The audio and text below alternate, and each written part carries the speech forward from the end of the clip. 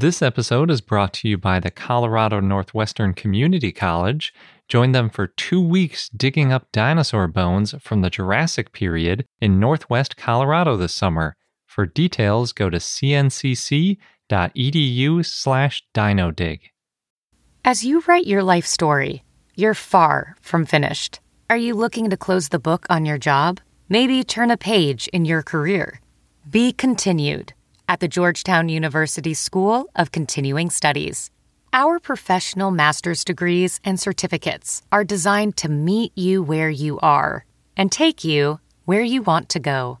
At Georgetown SCS, the learning never stops, and neither do you. Write your next chapter. Be continued at scs.georgetown.edu/podcast.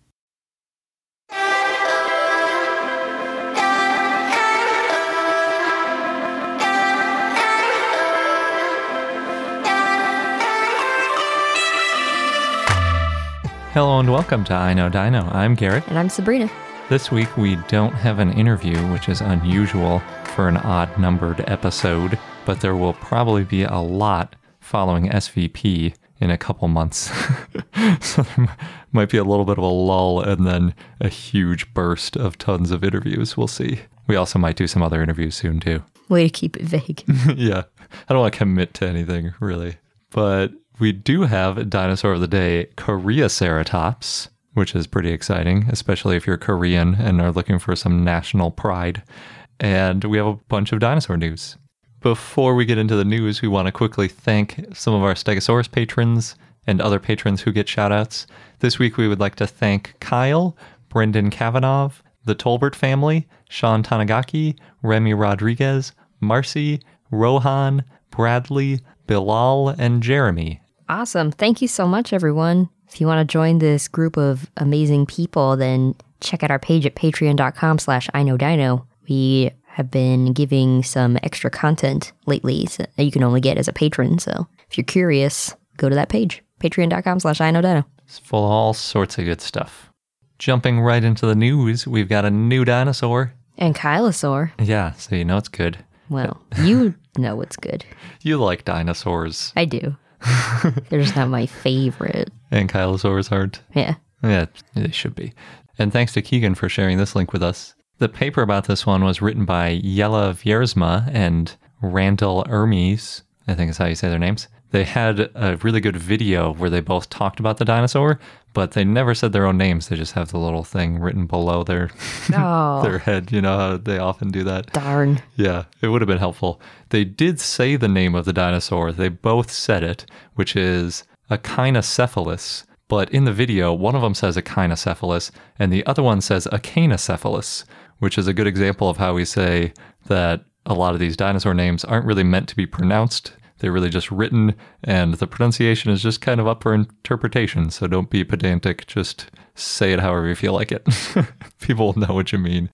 Echinocephalus was found in the Kaiparowitz Formation, and I wonder if it's the same KAI in Kaiparowitz as Echinocephalus, and I've heard Kaiparowitz Formation before too, and I wonder if it's the same kind of which way you pronounce that KAI sort of word part. But at any event, the Kaiparowitz Formation is in Grand Staircase Escalante National Monument in Utah, and it is the most complete ankylosaurid which has ever been found there. Nice. In this area, a lot of dinosaur fossils have been found. Oh yeah, a ton of them. In this one spot where they found Echinocephalus, they also found a Gryposaur, or, a duck-bill dinosaur, a turtle, and a crocodile. And they said usually when they find a dinosaur, they dig it out and that's the only thing there.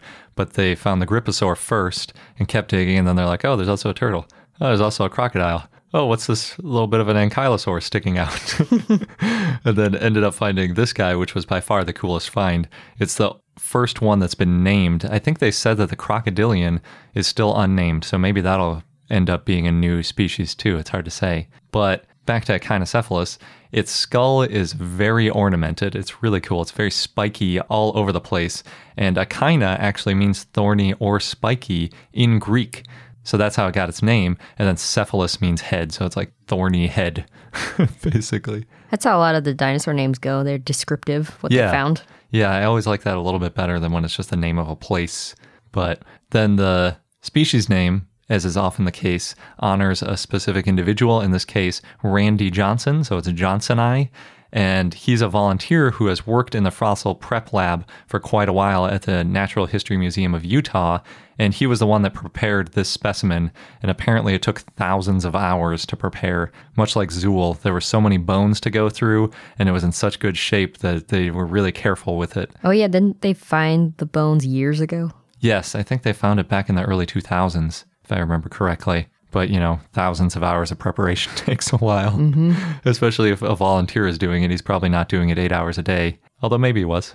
The fossil was found by a Bureau of Land Management paleontologist because the BLM is kind of one of the agencies responsible for Grand Staircase Escalante National Monument. And when he found it, Scott Richardson, the guy who found it, they found it with just the back of the skull sticking out of the dirt. And little did they know that once they dug down, they would find a beautifully preserved skull and a good portion of the dinosaur, which when reconstructed was about 4 meters or 13 feet long. So it's kind of a medium-sized, or maybe even on the smaller end for ankylosaurs, but obviously in terms of animals, still quite large. And to me, it's kind of funny because even though it's only 13 feet long-ish, it's still very wide, so its body almost looks like a circle with a tail and a head sticking out of it. Kind of like a turtle? Yeah, it looks a little bit turtle-like. A lot of the ankylosaurs have more of like an oblong sort of body, like an ankylosaurus, more oval-shaped, but this one's almost as wide, but just shorter.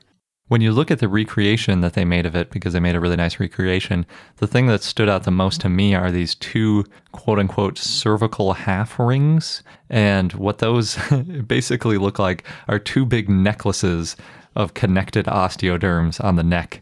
Oh. Yeah, it's really interesting. Is that part of the spikiness? It's not really spiky. It's mostly just regular osteoderms, but they're fused together with like a bony, half ring, like they say.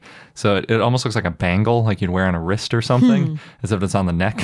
And it looks kind of funny because they recreated in the mount where all the osteoderms are, and they don't really have any skin under it, obviously, but then this kind of gives you an impression of where the skin would be, but it's just supported by little thin pieces of metal. So it's like you've got the head, and then there are these two big bangly looking necklaces, and then you've got the rest of the body in between. So it's like they really stand out in the way that they recreated it. Sure. I think it would look a little bit more like other ankylosaurs if they fleshed out the rest of the neck skin and armor and stuff. Unfortunately, they only found one specimen when they dug it up. Not surprisingly, that's usually the case with dinosaurs. But a couple of the ones lately that they've found, we've talked about how there was another one nearby, and then they could kind of combine some bones and learn a little bit more about the dinosaur. This one was 76 million years old, which puts it in the Campanian in the late Cretaceous. So pretty late for a dinosaur, as you'd expect for an ankylosaurid. And they found a lot of the dinosaur. They found a complete-ish skull, including the jaws. And I say complete-ish because in the video, they both refer to it as a nearly complete skull. But then in the paper, they say a complete skull. Oh, interesting. I think it's because the only parts that are missing are like the ornamentation, horns and stuff. And technically speaking, that's probably not part of the skull. That's more of like the skin or something weird in between. But it is really well preserved. It's almost like Zool, where you can see a lot of detail of its face. Is it as good as the Borealopelta? It's not quite that good because it doesn't have that whole mummified thing going on where it has the soft tissue preserved as well. It's still just bone. But since it had so much bone on its head, it looks pretty great. And a lot of it's covered in these small bony cones and pyramids, they describe them as, which are really interesting looking, and it gives it a much spikier look than most ankylosaur heads. Usually they're kind of more rounded osteoderms around the head, but this one, it's like really spiky. It's got like little rows of spikes above the eyes and kind of down the sides of its head and a little bit in the front too. Do you think that's ornamentation or defense? I think it's ornamentation because it's a little bit spiky, but it's not spiky enough because the spikes are still probably only like a centimeter high or something like that. So anything big that could get through any reasonable amount of armor isn't going to be thrown off by a spike that size. It's the kind of thing that would deter like a small animal. Got it. Yeah. And they refer to it as ornamentation, so I'm just sticking with them. Could it ever be possible, like what if they needed to bash into trees or something to get their food? Oh, yeah, like in the most recent Jurassic World where they're running through the forest and everything's just kind of falling over? Or do you mean like more like a woodpecker? I guess either way could apply, because then could that give them some protection against that? Maybe. It has a beak, and it doesn't have any hands, and I don't think its tongue was very useful, so I wouldn't really expect it to be going for insects in trees. Okay.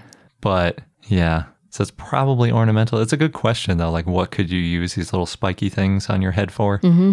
Yeah. Maybe, like, if there was some kind of small animal that you wanted to keep off your head, the spikes might help a little bit or something as, like, a defense mechanism. A little avian dinosaur getting in your way. Yeah. You could shoo it off with your spiky cheeks. Or some dragonflies. I guess.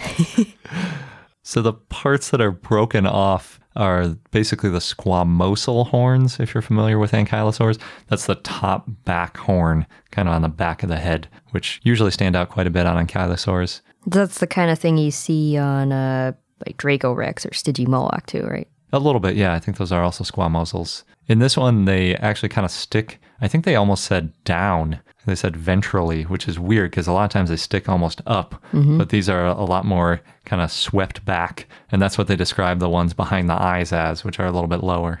They also found, in addition to a really well-preserved skull, part of the front legs, part of the shoulders, and a good portion of the back legs too, which is pretty great for an ankylosaur. A lot of times it's just the skull and sometimes the club.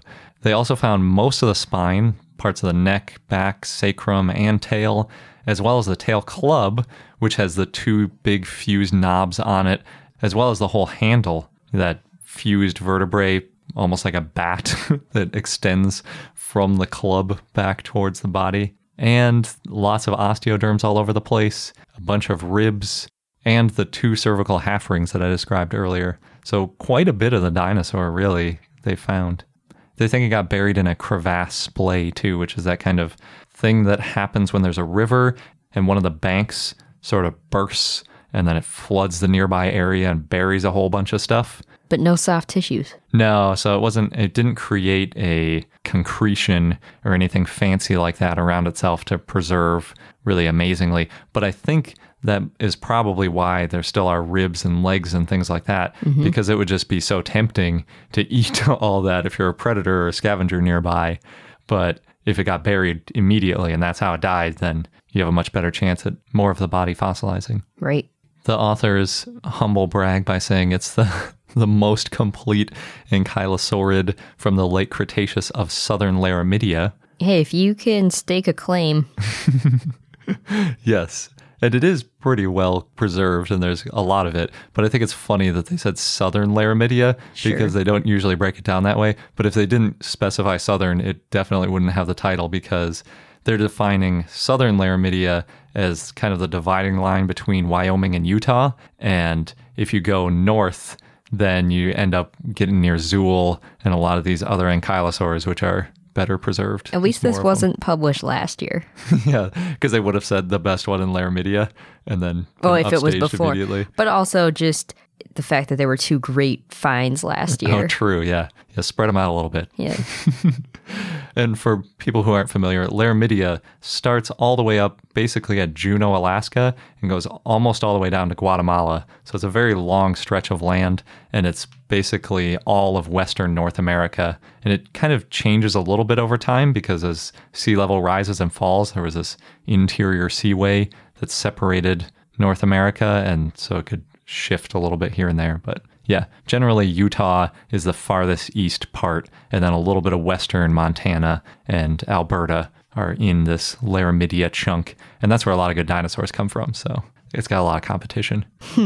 They think that Echinocephalus is closely related to Nodocephalosaurus from New Mexico, and it's also an ankylosaurid, and I wonder if that's why they did the whole cephalus part, like with the cephalosaurus. Could be. And then there's also some other Asian ankylosaurs like Minotaurosaurus and Tarchia, which are both closely related. Good names, too. They are. Minotaurosaurus is a cool one, too. its squamosals go like straight up. Like a minotaur. Exactly, like a bull, the horns.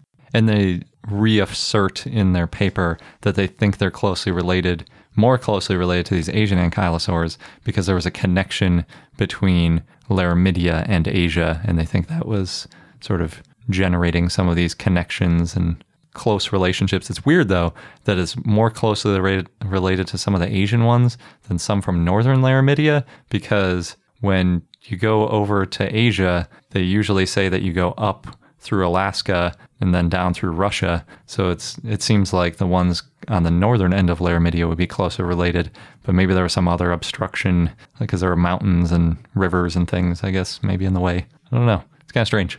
If you want to see Echinocephalus, it's already on display at the Natural History Museum of Utah in Salt Lake City, which is a great museum to go to anyway. But I definitely recommend going. They put it kind of down amongst a bunch of the other dinosaurs. I think it's sort of in front of the wall of Ceratopsian skulls, if I could tell. They show a little bit of a time-lapse video of where they set it up, and I think that's where it's at. Gotta keep it separate from the Ceratopsians. I guess so.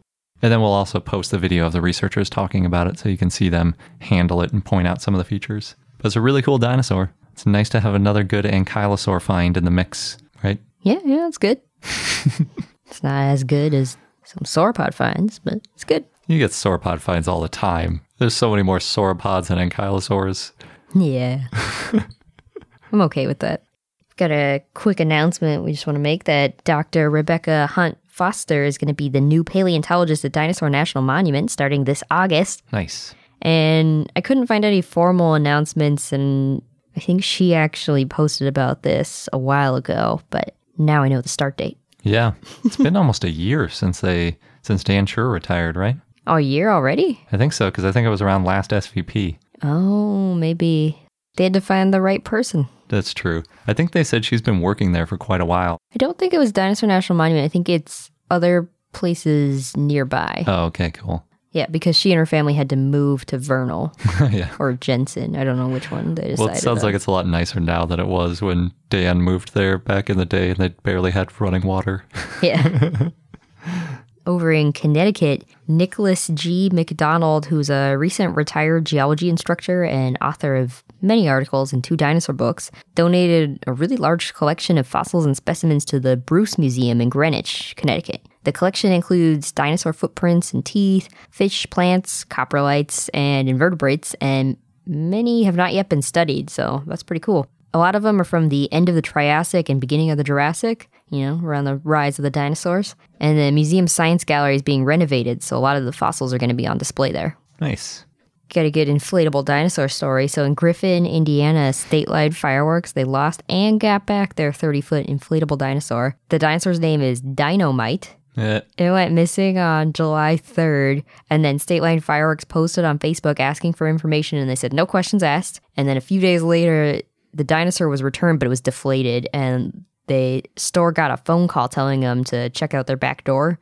And then there's a cardboard sign that said, "Sorry, Mom and Dad, I wanted to go watch the fireworks show on the riverfront." Interesting. It's nice that it got returned, at least. Yeah. I wonder if the people who stole it were like, what are we going to do with a 30-foot inflatable dinosaur? Now that, they're on the lookout, too. Yeah. How are you going to... You can't hide it. You can't put it inside. Oh, no. Anytime you inflate it, people are going to be like, oh, it's that dinosaur somebody stole. Yeah. Let's see who has it. Yeah, I wonder if they did anything with it. Yeah, that's a good question. I think if I were going to make a dinosaur sculpture now, I would make it so large that you couldn't fit it inside a house. That seems like the best anti-theft deterrent, because all the ones that get stolen are always the little ones. Mm-hmm. These huge ones, what are you going to do with that? I don't know. You really want to put them in the front yard?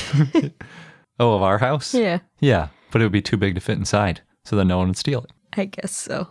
Next, thanks to Dr. Alex Hastings, who shared this one with us. So on July 27th to 28th, coming up very soon, the Virginia Museum of Natural History in Martinsville, Virginia is having a 2-day dino festival. There will be a dinosaur maze, a new sauropod footprint that was found this summer in Wyoming on display, a lot of real dinosaur bones, and then on Saturday, the 28th, there's going to be 2 talks, one by Dr. Brooke Heyer, who was one of the DIG coordinators, and one by Dr. Hastings about his research and outreach project, Comic Books and Dinosaurs, which we talked to him about in episode 167. Nice. Yeah. It's great project. So the festival's open from 11 to 7 on Friday the 27th, and then 9 to 3 on Saturday the 28th. Just check it out if you're in the area.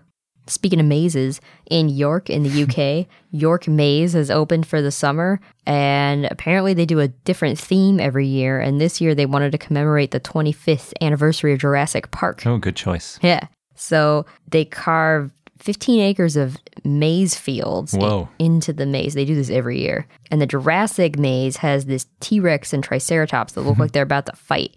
Oh, so that one maze isn't 15 acres. No, I think it is. It's really large. Oh, really? Yeah. Wow. That's a huge maze. Mm-hmm. I hope that the aisles are wide and it's not like a narrow maze, because that could be very intricate. You'd be lost in there for like a day. True. I wasn't really looking at what the maze part looked like. I was just looking at that. They have the overview picture. Can't imagine how you even put that together. But there's also, when you're in the maze, there's people in dinosaur costumes walking around. It looks like the Velociraptor kind. Not the inflatable kind, but the really heavy kind. Mm-hmm. Yeah. That's really cool. When I was a kid in Wisconsin, they would, after the whole harvest of, corn or something, they would smash down sections of the corn and then make mazes out of it around Halloween time. Not fun. It was really cool. I think this is probably the same kind of thing. They probably harvested whatever they grew there for the year and now smash down a chunk of it before you tear out the rest of the stuff. Oh, so you harvested in the spring? Could be. There are plants that you harvest in this time of year, yeah. Cool. Well, the maze is open until the end of September. That's cool. Or they could just make so much money off of their mazes that they don't even have to grow anything. It's just like grass. Who knows? All right, so this next one, I knew this would happen when we talked about it in last week's episode because we couldn't figure out the correct way to pronounce the orange dinosaur in Massachusetts. And so I asked if there's any listeners from the area to help us out, and we got 2 people who responded. So thank you. We've got Anthony and Derek to thank for this one. So we've got 2 explanations on how to pronounce the orange T-Rex that's on Route 1 in the Boston area. And now I'm feeling a lot of pressure, but I think it's Saugus. Yeah, because I said it's like August without the T. As one of the explanations, or you say it as if the U were a W. Saw with Gus at the end. Yeah. Okay. So Saugus, the Saugus dinosaur in Massachusetts. So now we know. Yes. If we're ever in Massachusetts, we'll be able to ask local people for directions. Yeah, and thank you both. I love that we can ask these kinds of questions and get answers. Yes. Next, thanks to Chris, who shared this one with us via Twitter. BBC4 program had a Beach Live Jurassic Coast Reveal 3-part series that featured historian Dan Snow and natural history experts Lucy Cook and Niall Strawson, as well as scientists Dr. Anjana Quattroford, talking about the geological makeup of the Jurassic Coast in the UK. And apparently the best time to go fossil collecting there is in the winter. We might have talked about that, but then I hadn't really thought about it before. Is that when it rains? Yeah, and things are exposed, but That makes sense. it must be cold. Yeah, best is a relative term Yeah. here. Maybe the most likely to find fossils, but not the most likely time to have a good time. Yes. You're not there to enjoy the beach. Yeah. But you can watch the series online for free for the next few weeks. It's not all about dinosaurs, but it's still really cool to hear about the area. Yeah, that is nice. BBC 4. How many BBC channels are there? I have no idea. I think the only one we get in the US is BBC America, right? Yeah, it's like 6 months delayed and misses out on a lot of the stuff you want to see. And next, thanks to Sarah, who shared this one with us via Facebook. So you can apparently buy a half-ounce pure silver-colored Canadian dinosaur coin featuring Edmontonia. Yeah. And I think this came out, it came out in 2016. So it's not really new, but it's cool that you can do this. So the coin's silver, but the dinosaur is colored red and brown and yellow. So it really nice. stands out. Yeah, it was designed by Julius Sotionu. Hopefully I pronounced that right, and reviewed for scientific accuracy by paleontologists at the Royal Tyrrell. Oh, cool. Yeah. It costs around 45 Canadian dollars, but it's currently awaiting stock, so you might have to check back every once in a while. And they also have other, but could potentially be a lot more expensive coins. I think some of them you can pay thousands of dollars for. Jeez. But they've got Ornithomimus, Gorgosaurus, T-Rex, and I think more. Yeah, we got 3 of the T-Rex ones. Not the ones they have here. Are these the painted ones? Yeah, these ones cost like cool. 2,500 Canadian dollars or something like that. Yeah, we did not get those. Yeah, ours were $20. Yeah. They have a program where it's like they call it like $20 for a $20 coin or something like that. So you actually pay the face value of the coin. So it's a $20 silver coin, and we got 3 of those of T-Rex. We also have a Dimetrodon one I think someone gave us as a gift. Yeah, really cool. Although if we actually tried to use them, would anyone accept it? I think they would. Canada has a ton of these coins. They make more commemorative coins than I think anywhere else. I was on their mailing list briefly after we bought those T-Rex ones. I was just constantly getting like inundated. It's like, oh, it's like Indy 500 season. Here's one with a race car on it. And, like just nonstop. Maple leaves, all sorts of maple leaf, everything all the time. The website has a ton of options. Yeah. So. They do a lot in Australia too. Maybe it's just one of those Commonwealth kind of things to do. The U.S., I noticed, I was going through our quarters the other day, and there are a ton of different ones than I remembered. I suppose, yeah, because they do sets for every state, so that everything's a multiple of 50, so it adds up quickly. Yeah. That's true. Those coins are really nice, though. I really like them. The dinosaur ones? Mm-hmm. Yeah. We like most dinosaur things. That's, yeah, good point. And real quickly, I want to give an update on a sort of game. I played the game, I guess, called Blue on Oculus, and it's Blue after the Velociraptor. Do you play as Blue? No, you don't really play at all. In fact, it's kind of motion sickness inducing because you can't even really move around in the space. You're just sort of on a camera that follows an animation, and you can still look around and things like that. It's like a short film? Yes, it's like 6 minutes long, I think. But it's kind of cool. It starts out where Blue is chasing a baby Triceratops, and I was kind of hoping that they were going to recreate the fighting dinosaurs. Oh, yeah. Which is that Velociraptor and Protoceratops that got buried in combat in Mongolia. That's so awesome. But then again, this Velociraptor is way too big. Unless it's baby Blue. Yeah, but it wasn't. It was like juvenile Blue. Full-size Blue. And then also it's a baby Triceratops instead of a Protoceratops, so it didn't really work. And then also a pterosaur swoops in randomly in the middle of the scene and messes everything up and like goes after the baby Triceratops. Oh no, that poor baby. Yeah. And that also, like, for some reason my game glitched multiple times too. So I don't know, maybe it's something with the rendering where it flipped back and forth a couple times right when the pterosaur swooped in, which really makes you all like dizzy and it's really unpleasant. But I wonder if they were turning the camera to look at the pterosaur or something. I don't know. It's not a great time. Are you looking around a lot? Not really. It kind of turns you, which is partly what gives you motion sickness because it forces you to turn, but you're not actually turning in real life. So it's a disconnect between what your body's doing and what the camera's doing. So yeah, that's not great. Not the best VR experience that I've seen. But the second part's a little bit more fun. Blue is scavenging through the volcanic wasteland that you see in Fallen Kingdom, and then it stumbles upon a nest of eggs, and it's like, ooh, I think I'm going to eat one of these. And then a baryonyx runs up right as it's about to get into it. And then for some random reason, T-Rex shows up and roars and then leaves, and it kind of roars like towards you. Sure. So it's something, I guess. But that's in a lot of these VR things. They always have T-Rexes roaring at you. It's a pretty popular used to thing it now? to do. Yeah. And so Lost its effect. it really has. But it was really cool to see the baryonyx because I haven't seen the baryonyx in any other kind of VR simulation of dinosaurs, which there are several of. And the baby Triceratops was also kind of cool. But it's free, so it's worth checking out, I think. I don't know when it came out. We were overseas when the movie came out, so I couldn't try it out until now. But it's pretty fun. If you're jonesing for more Jurassic World after a month of it being released, then... Well, we've been waiting 3 years. Yeah.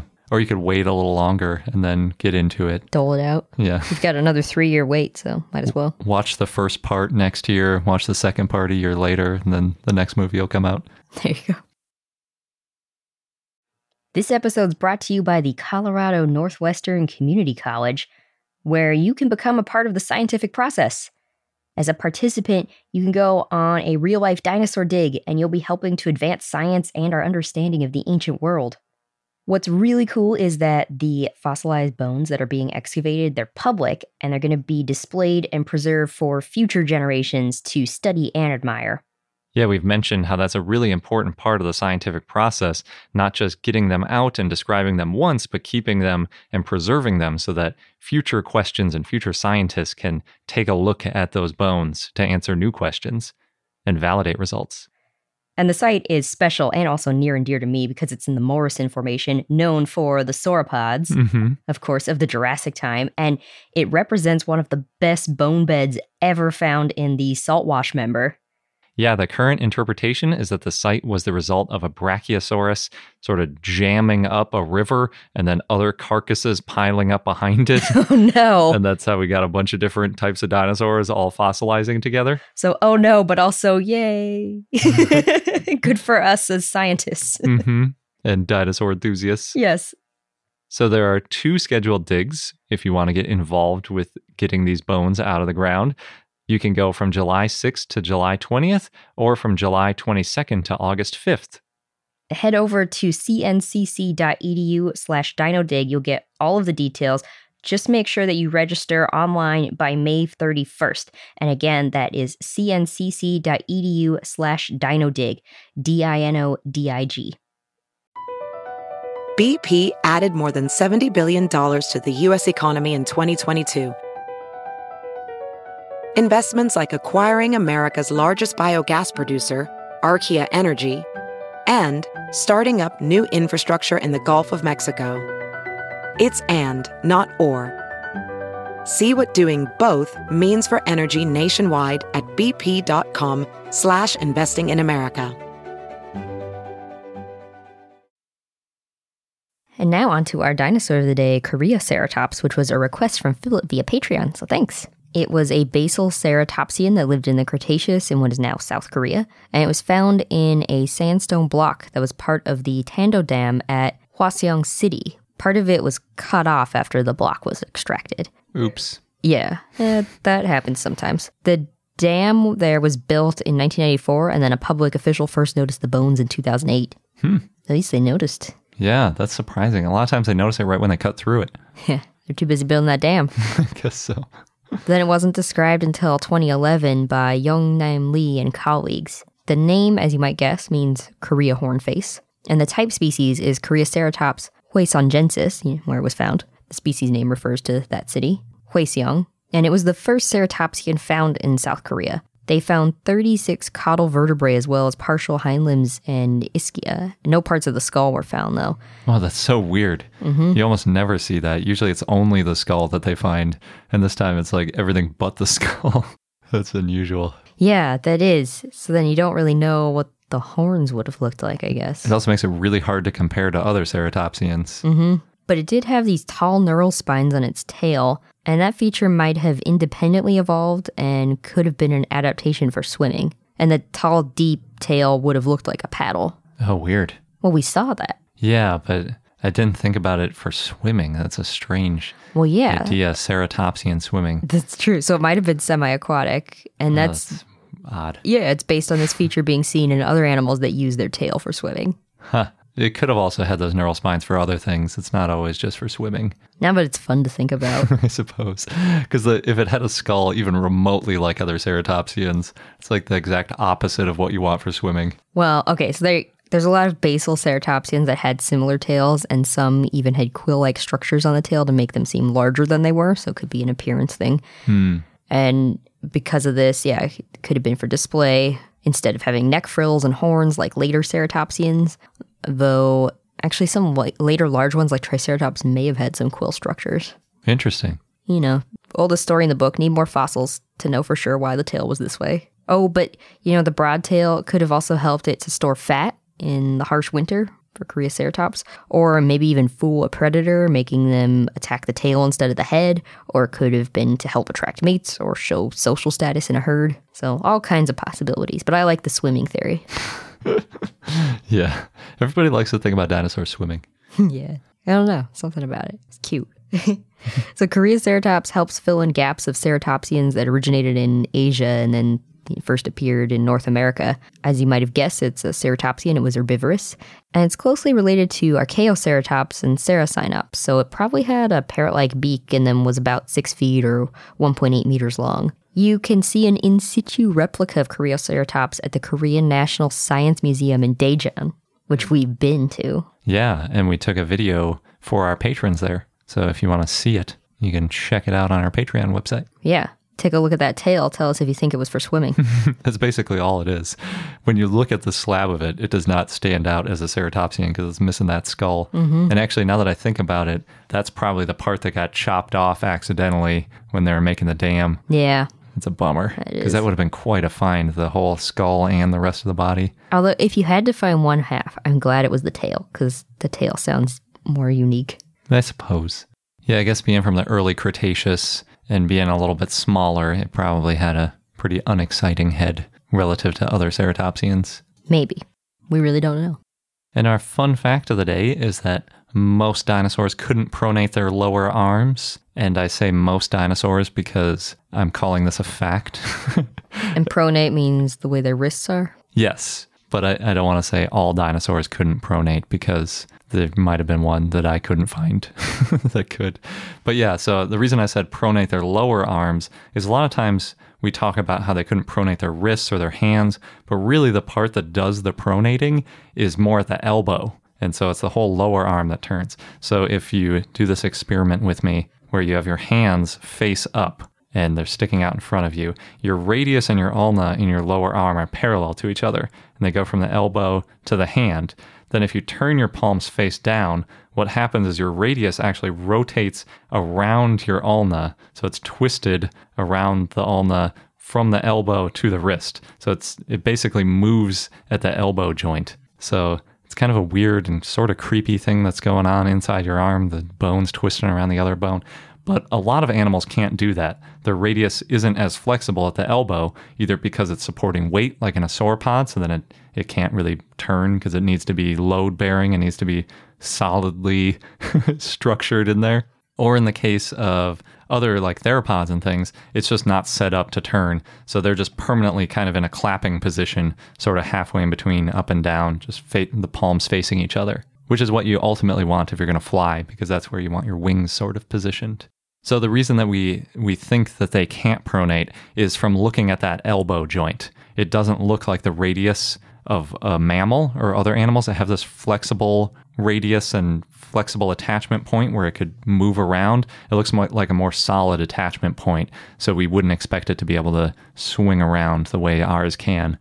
And that's where the whole justification of this, T-Rex didn't have hands pointed down in the sort of way people normally do their T-Rex arms. They would have pointed inwards towards one another. That's where all of that comes from. But it's still sort of evolving. There have been revisions to papers as recently as about 4 years ago talking about pronation. So we shouldn't be too critical of people when they draw the arms pronated one way or the other. But it is pretty safe to say that their elbow wasn't flexible enough to pronate because most animals couldn't do it. So we're just making them a little bit too anthropomorphic when we do it. And if you're wondering, sauropods are pronated, but they're permanently pronated. Yeah. So that's sort of the exception. All these quadrupedal ones have to have their digits pointed forward, but they're just kind of permanently forward rather than permanently to the sides. So there you go. That's what pronation is all about. It's all in the elbow. Not the wrists. Nope. Or the hand. And that wraps up this episode of I Know Dino. Thanks again for listening. Don't forget to subscribe so you don't miss out on any new episodes. And check out our page at patreon.com/iknowdino for exclusive content. Thanks again, and until next time. Good day.